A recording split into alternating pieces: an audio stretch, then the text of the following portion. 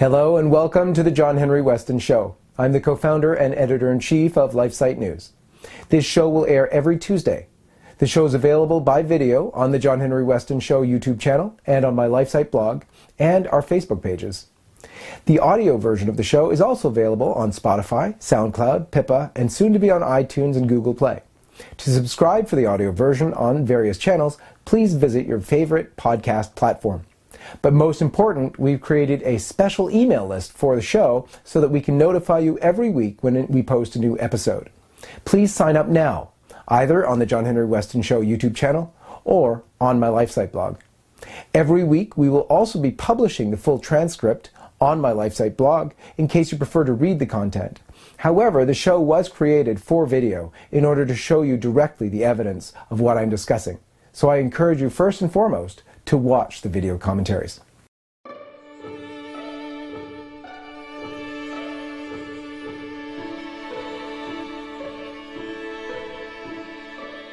Did the Pope encourage same-sex relationships? Hi, I'm John Henry Weston, co-founder and editor-in-chief of LifeSite News.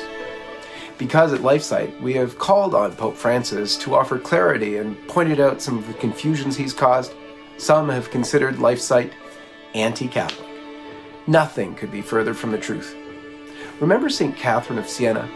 She was a lay woman who in her day called out the Pope even publicly, out of love for him and love for the faith. And it is in that same spirit that LifeSite has taken on this difficult task. We pray for the Pope every single day. So let's start with a short prayer now. In the name of the Father, and of the Son, and of the Holy Spirit. Amen. It is true that several times the Pope has said marriage should be between one man and one woman. However, he's also confused matters gravely, especially when he came to the United States in 2015. If you recall, at the time of his visit, Kim Davis, a Kentucky county clerk, had been in the news. She, after a life of failed marriages, embraced Christ and stood for his truth. She refused to allow her signature on marriage licenses for homosexual couples. In fact, she was threatened with jail if she would not comply with a court order. That court order, of course, rejected her right to conscientious objection. But heroically holding to her true beliefs, she, a mother of 4 children, was jailed for 5 days. When she did meet with the Pope when he was here, Davis was advised that it was a private meeting and not to be made public until after the Pope left the United States. She was also forbidden to take photos of the meeting.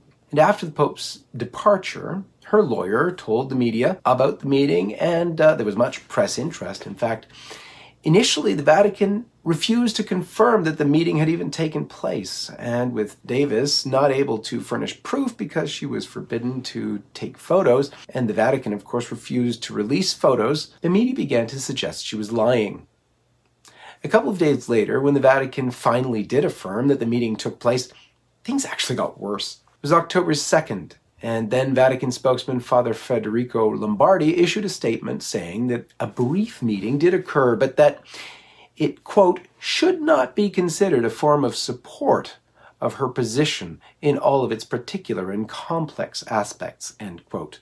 Father Lombardi noted that the only real audience granted by the Pope at the nunciature was with one of his former students and his family, end quote. And who was that student and his family? Well, the student was Yayo Grassi, an openly gay Argentinian man who was accompanied, yes, by his mother and his sister, but also his male lover, Iwan Bagos. At this meeting, not only were photos allowed, but also video. And here, you can watch in this video, you can see Pope Francis greeting Yayo Grassi on the left, and then also embracing his homosexual partner.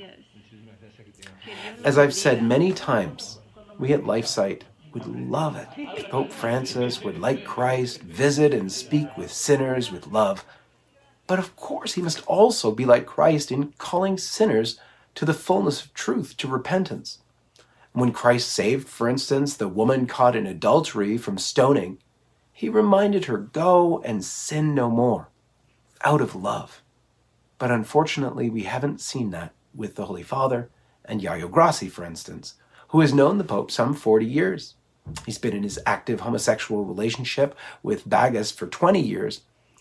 As Grassi explained on CNN, speaking of the Pope's knowledge of his homosexual relationship, and I quote, "He has never been judgmental. He has never said anything negative," end quote. The Church's teaching on the matter is clear and loving. It's a teaching without a hint of hatred. Same-sex attracted persons are encouraged to live lives of chastity like all people. The scriptures and the catechism warn of the grave harm of homosexual sex acts, calling them acts of grave depravity that are abominable in the sight of the Lord. Many doctors and psychologists have attested to the grave harm homosexual acts cause for the body and for the mind. But as Catholics, the harm to the soul is even more severe, potentially depriving those in grave sexual sin of eternal life in heaven. Thus, it's only love which breaks the taboo of the secular culture to warn our brothers and sisters with same-sex attraction that the homosexual lifestyle is harmful. As the Vatican said in 1986 in an instruction to the bishops on the pastoral care of homosexual persons, they spoke of, and I quote, "clearly stating that homosexual activity is immoral," end quote. They said, and I continue to quote, "We wish to make it clear that departure from the Church's teaching or silence about it in an effort to provide pastoral care is neither caring nor pastoral. Only what is true can be ultimately pastoral. The neglect of the Church's position prevents homosexual men and women from receiving the care they need and deserve," end quote. Our motto at LifeSite is Caritas in Veritate, the truth in love. And so it's out of love for the Pope and for the faith that we want to call the Pope to enunciate the truth and correct the errors he has taught, which have harmed the faithful. For LifeSite News, this is John Henry Weston.